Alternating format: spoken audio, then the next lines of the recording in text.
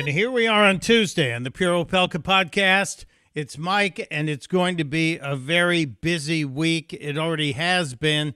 Yesterday, Tracy Beans and I put out a new podcast on the Dark to Light podcast. You can find it wherever you get your podcast. Just put in Dark to Light, and you will get Mondays. And today it's me in the Pure Opelka podcast format with a whole bunch of things that we have to talk about today, many which might irritate you, many which might educate you, and maybe even give you a little hope.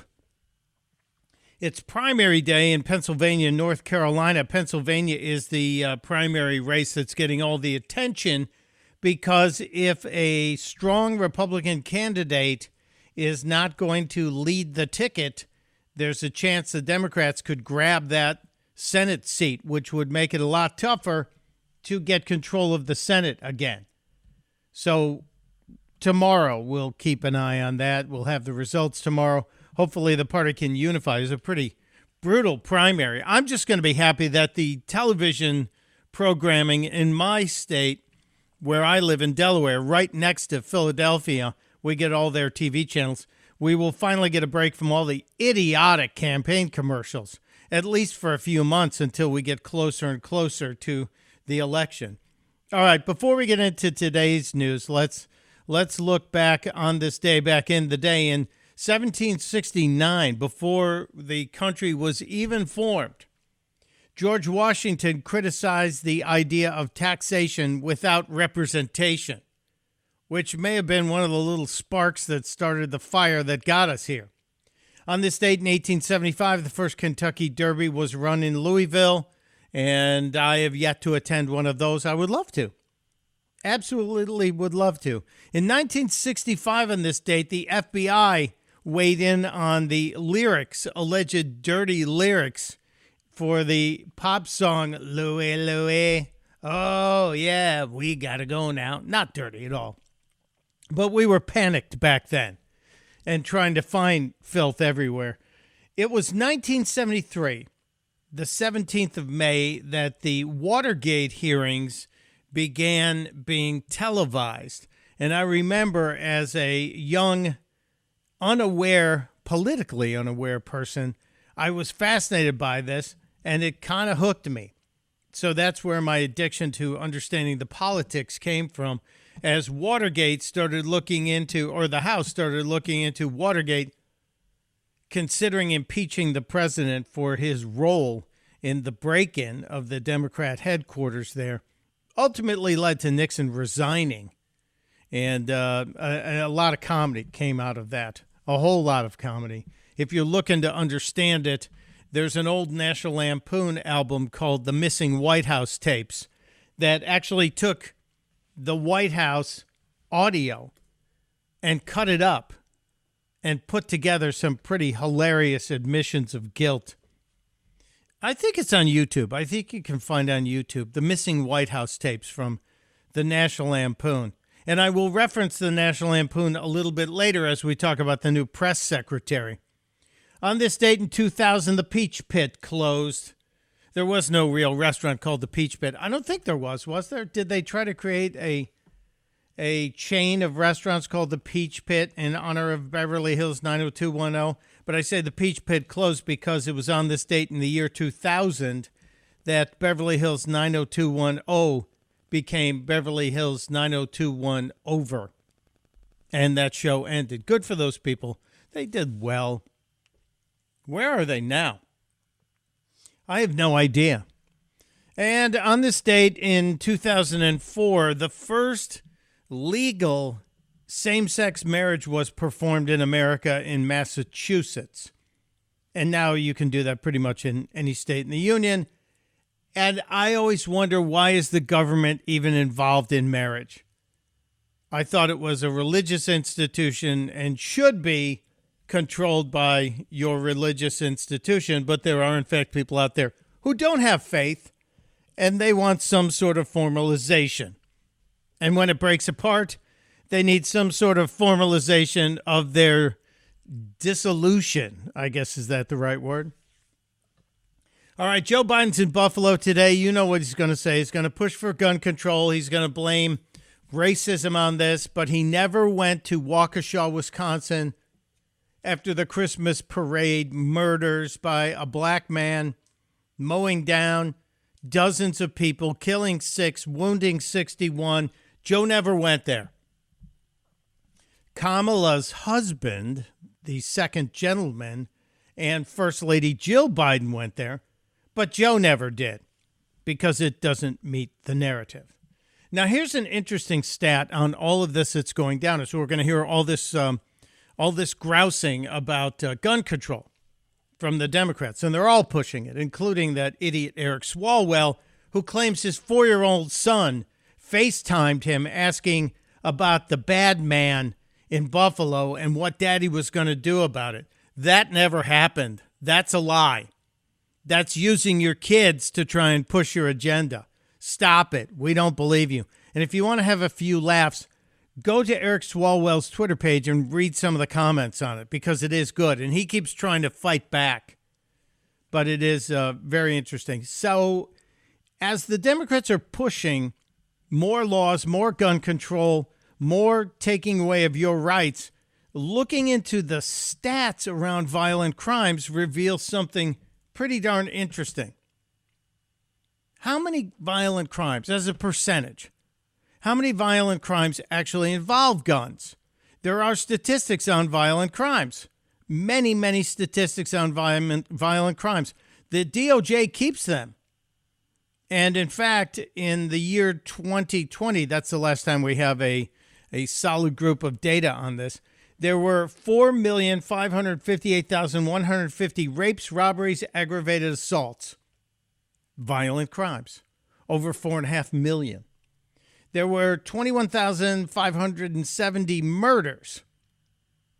And of those murders, 13,000 involved a firearm. And the majority of those, like 90% were or more, were a handgun.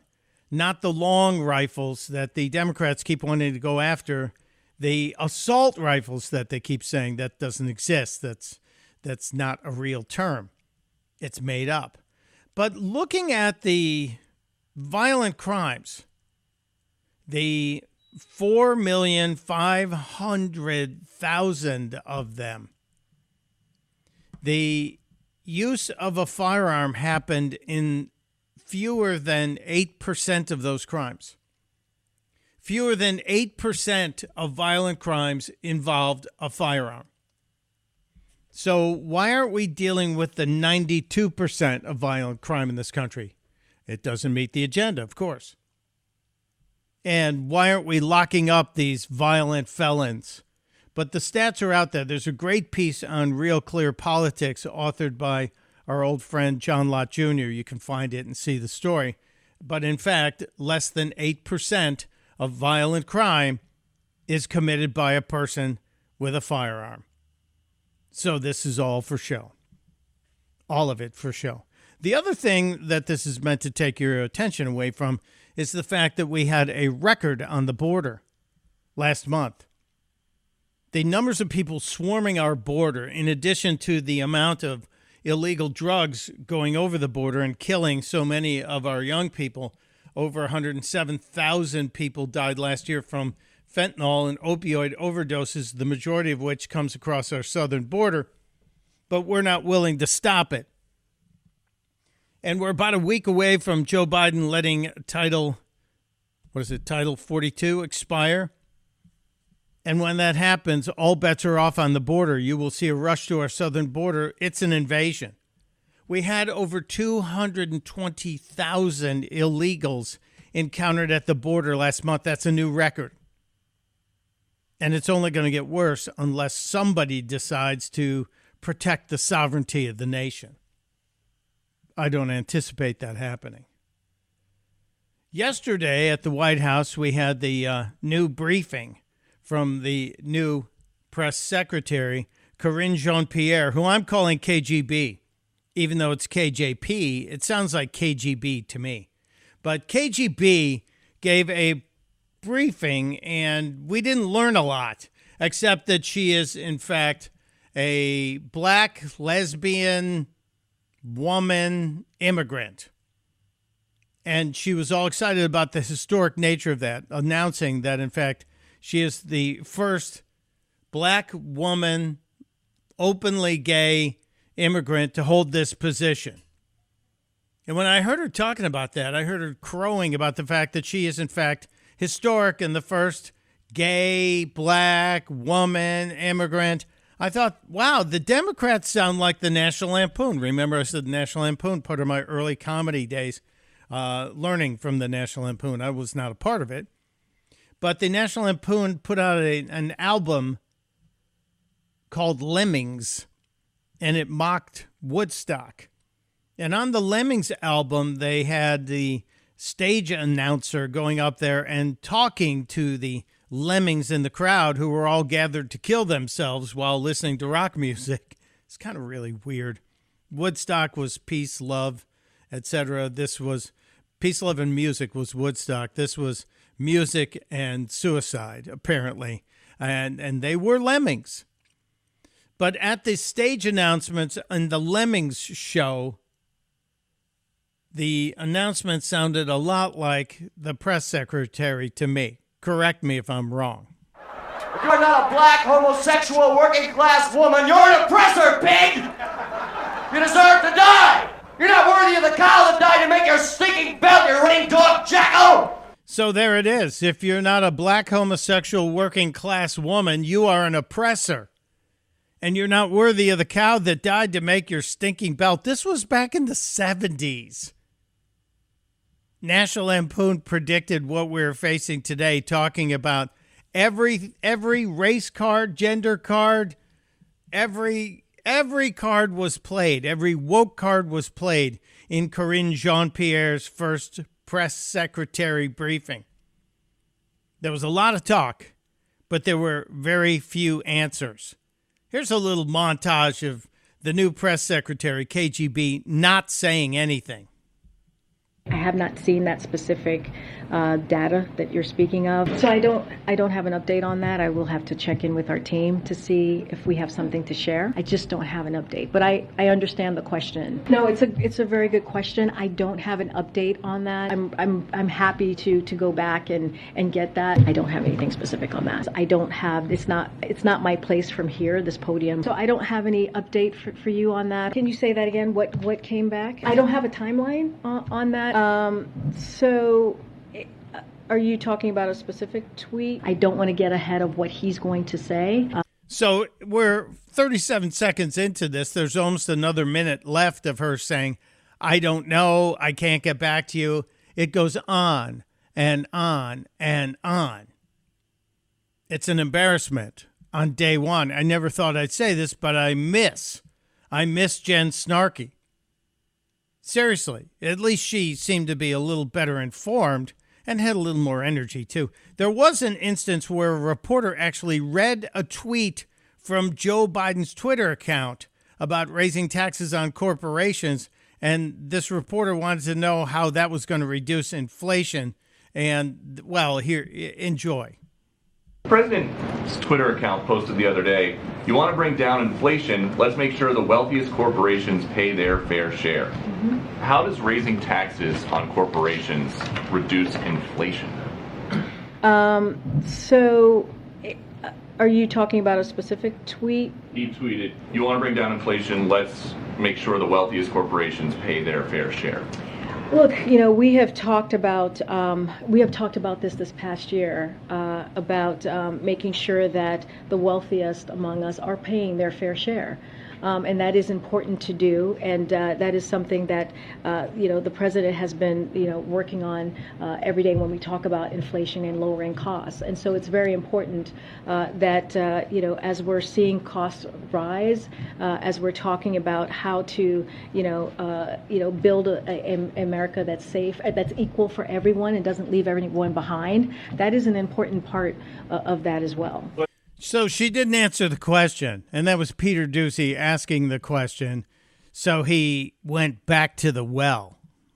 well. But how does raising taxes on corporations lower the cost of gas, the cost of a used car, the cost of food for everyday Americans? So look, I think we encourage those who have done very well, right? Especially those who care about climate change, to support a fair tax code that doesn't charge manufacturers, workers, cops, builders a higher percentage of their earnings, that the most fortunate people in our nation, and not let that stand in the way of reducing energy costs and fighting this existential problem, if you think about that as an example. Well, so she went back to climate change but never answered the question. This is not going to end well for this lady. She's not really good for this job. This is not the place she needs to be. It's going to be an embarrassing situation. And the reason why she can't answer the question on inflation, which is just killing us, all of us, it's hurting every single American, and more so the people on the lower end of the income spectrum. Inflation. They've been wrong about it for so long. We can go back to a year ago. This montage on inflation goes back to May of last year. I really doubt that we're going to see an inflationary cycle. Most economic analysts believe that it will have a temporary or transitory impact. The faster than expected increase in some of those prices is actually a good sign. The overwhelming consensus is going to pop up a little bit and then go back down. So right there you have just the month of May, you have 4 members of the administration, including the president, the Treasury Secretary, and the press secretary, and an economic advisor saying, oh, it's just going to be a little bit of nothing, and then it's going to go away. Transitory is the word that pops up. That's just 1 month. But wait, there's more. No one's talking about this great, This is something that will settle down. Transitory. And the data shows that most of the price increases we've seen were expected and are expected to be temporary. There's nobody suggesting there's unchecked inflation on the way. It's highly unlikely that it's going to be long-term inflation that's going to get out of hand. I don't know anybody who's worried about inflation. No, you don't know anybody. That's just July. The month of July, as inflation is rising at a point where the reporters on the financial channels are using the term historic. The montage continues. Over the last couple of months, we actually saw it trended downward. President Biden's chief of staff, Ron Klain, enthusiastically retweeted an economist who had said in part most of the economic problems we're facing, inflation, supply chains, etc., are high-class problems. Remember that? When they said it was a high-class problem, that was only hitting the people who were buying expensive goods. I guess gasoline now qualifies as an expensive good. And then there was the moment that the energy secretary was confronted on an interview. I think it was CNBC, confronted Jennifer Granholm, the energy secretary, to ask her, how can we get more oil into the system that would effectively lower the price of gas? Her reaction is an insult to the American people. What is the Granholm plan to increase oil production in America? Oh my God, that is hilarious. So she laughs and says, that is hilarious. It's an insult to each one of us. Then back in November now, we've got inflation now. It's with us. It's historic. It's out of control. Well, the number one thing that the president can do is help get COVID under control. Really, the number one thing the president can do is to help get COVID under control. If we go back to Joe Biden talking about COVID, remember, he was gonna stop the virus in its tracks. He kept campaigning on that. And then at the end of saying, I'm going to stop the virus, when he finally got elected, he admitted the real honest part about COVID. I'm going to shut down the virus. I'm going to shut down the virus. Yeah? Look, there is no federal solution. This gets solved at a state level. So Joe Biden handed it back to the states. So Jen Snarky in November tells us that the way to stop inflation is to get COVID under control, and Joe said there is no federal solution. we have to hand it back to the states. There's more on this montage. It's just really infuriating, isn't it? That we know is the root cause of inflation. President Biden this afternoon saying he thinks we're at the peak of the crisis right now, and that was December, just in case you're wondering. The inflation crisis peaked in December. Did it? Lower prices are on the way. The inflation has everything to do with the supply chain. So the supply chain was January. That was the problem. Inflation was due to the supply chain. But Joe wants us to make no mistake. Inflation is largely the fault of Putin. I'm going to do everything I can to minimize Putin's price hike. Remember, it was Putin's price hike. Just 2 weeks after Putin invaded, Joe was blaming a year's worth of inflation now gaining momentum on Vladimir Putin. You're at home. If you want to get rid of inflation, yes, the Chuck? only way to do it is to undo a lot of the Trump tax cuts. Yeah, so take money out of people's pockets if you want to get rid of inflation. Take money and give it to the government. People don't know how to spend their own money. These Democrats are dangerous, and I really think that the people in the country are starting to figure it out, as evidenced by the latest NBC News poll. This was on NBC and MSNBC with their pollster, their guy with the board there, Steve Kornacki. And we added a new question, this one becoming more and more important to folks. It's prices. It's the cost of living. First time we asked this about how Biden is handling that issue. Not even 1 in 4 Americans approve of how Joe Biden's handling the cost of living. So not even 1 in 4. It was 23% approve of the way Joe Biden is handling your money and inflation. And that should be a gigantic warning to anyone who has a D after their name. You better start looking for another career. And I want to know who the 23% are. Who are these people? Seriously, who are the 23% who think Joe Biden's doing a good job? They approve of what he's doing. It does not make any stinking sense. Just really, really disturbing. So here we are, dealing with inflation. Or not dealing with it, as the Democrats will tell you. They're not doing a thing. They think the answer is to raise taxes on businesses who will no doubt pass those increases on to their consumers, their customers, which will raise inflation. So what are we supposed to do? Well, we have to distract. We have to go to Buffalo and to divide America. It is truly infuriating. Beyond infuriating. It should be something that's got everyone angry. But does it? I don't think so. A lot of people just aren't paying attention. They have no idea.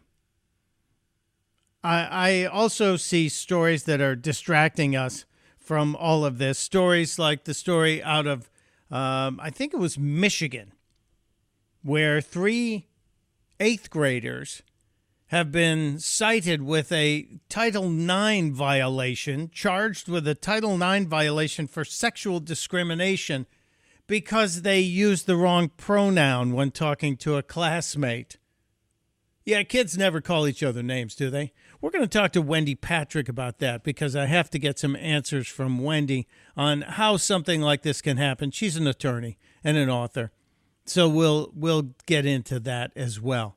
The DEI madness, the diversity, equity, and inclusion madness that has taken over the lives of so many schools.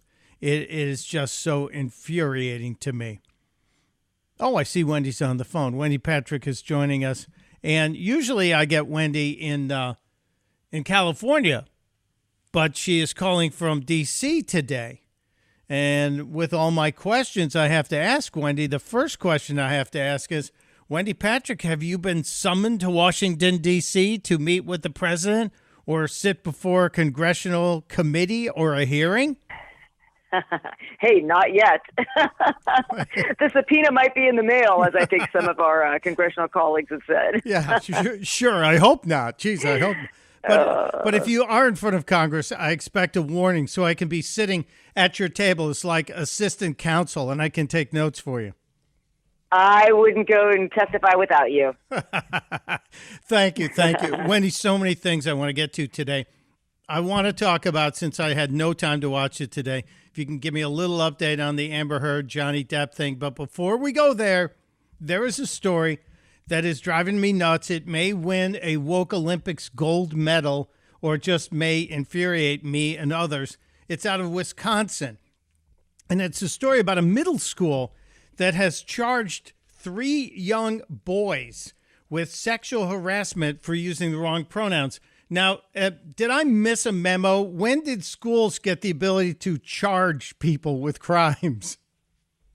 Yeah, so it's more of a complaint, but, same sort of concept is, it began in March, and the boys apparently used a biologically correct pronoun when speaking about a classmate rather than the desired they/them pronouns that the student preferred. Remember when you look at all these email taglines flying around, people have started adding their pronouns, but a lot of people don't pay attention to that. They simply look. And if they can tell somebody is biologically one gender or the other, they default by virtue of just habit and custom to using those pronouns. Well, that apparently happened here at this school, at least so goes the counter argument.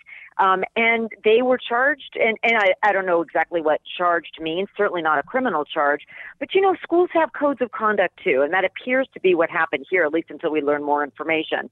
But you can imagine the parents are fighting back saying, biologically correct pronouns, using those don't constitute sexual harassment under Title IX, and isn't that protected by the First Amendment?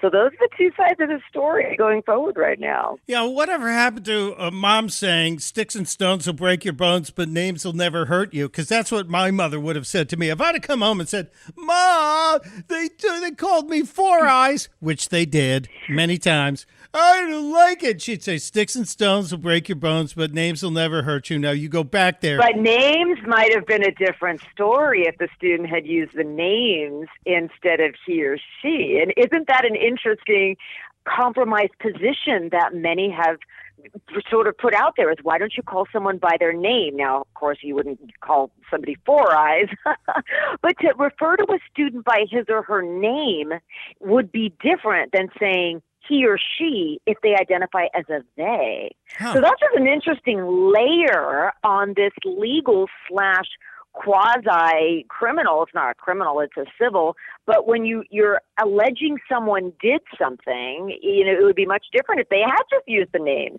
Well, weird sidebar in all of this, Wendy, and I don't know if you knew this about me. In my past, I worked on a radio show hosted by the one and only RuPaul. And I was the executive producer and part of the show. And before I took the job, I asked the guy who was hiring me, I said, "Hey, what do I call Ru? She, her, he, him?" Why? This is like 20 years ago.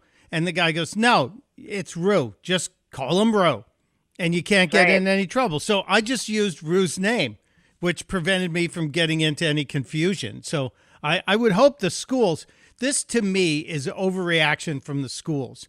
I would hope the school administrator, the principal, whomever, would have taken the 3 boys in and said, "Listen, you can't do this. This person wants to be called by a different pronoun, so just use their name.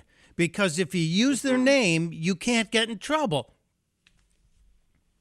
Yeah, and one of the other issues that this sort of raises is it is true in many states that, people slip up and they see what looks like a man or a woman and they default to those pronouns. But that's different than intentionally refusing to honor somebody's expressed gender identity. We've actually, a lot of people don't know this, but there's actually in many states been laws on the books for years that talks about gender identity being a protected class. And obviously schools prohibit all forms of bullying and harassment according to all laws, including Title IX. And they're not actively commenting on it right now, no doubt, because they're probably seeing a lawsuit coming down the line. But this is something that we've been talking about for years, and intent matters. It can't be done just in the same way you wouldn't be able to violate any other protected class maliciously. So I imagine these claims will shake themselves out. I think what probably has our attention more than anything else on this case is the age, the tender young age of all the parties involved. We usually see this kind of thing happening in the workplace. It's a little bit unusual to see it happening in children so young. Well, we go out on the playground. You see kids giving each other the business and calling each other duty head. And I'm sorry, duty head is not my pronoun. You use my pronoun, or you're violating Title IX. I know that the craziness of this is that in this case, we're talking about 8th graders. Yeah, 8th graders. Remember being in the 8th grade? Barely. It was like yesterday. You didn't know what Title. It was like you yesterday. Didn't know what Title IX was in the 8th grade? No, I didn't, because it wasn't around then. We weren't even up to Title II at that time. But the reality here is these are kids, and kids are kids. They're not adults. They don't understand that the minute someone announces a new pronoun, any subsequent mispronunciation will be a punishable sexual harassment violation. This is overreaction to the maximum, in my opinion. And in a time when we have a deficit in STEM, in science, technology, engineering, and math, and those are the things we should be focusing on teaching kids, and not necessarily, what is it called now? Oh, I wrote this down. I wrote this down. This is called DEI. The DEI officer at all these schools, the Diversity, Equity, and Inclusion officer. I'm sure they had to go see that person, because now all these schools are hiring people. They're paying more money than teachers to be the DEI executive. And I just think we've lost the mission statement on education.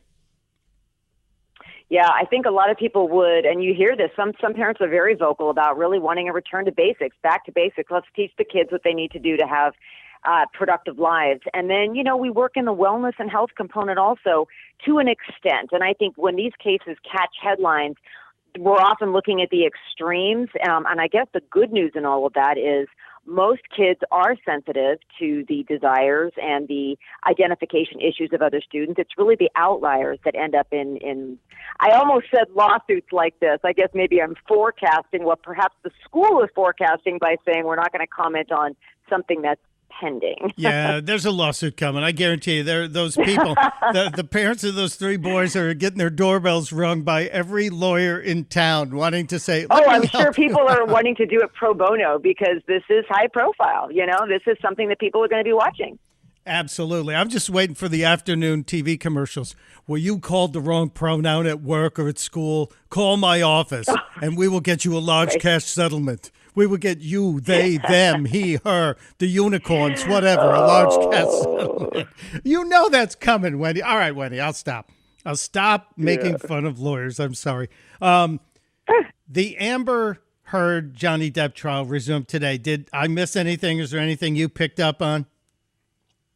Oh, it did pick up today, and one of the things that I thought was an interesting theme, and this kind of carries through what began when she began her testimony over a week ago, is she's got a First Amendment right, so goes the argument, to talk about her experiences, and even if it includes that, now infamous 2018 op-ed. And she talks about not wanting to include Johnny's name in the matter, and obviously I know it's like everybody's going to know who she's talking about anyway.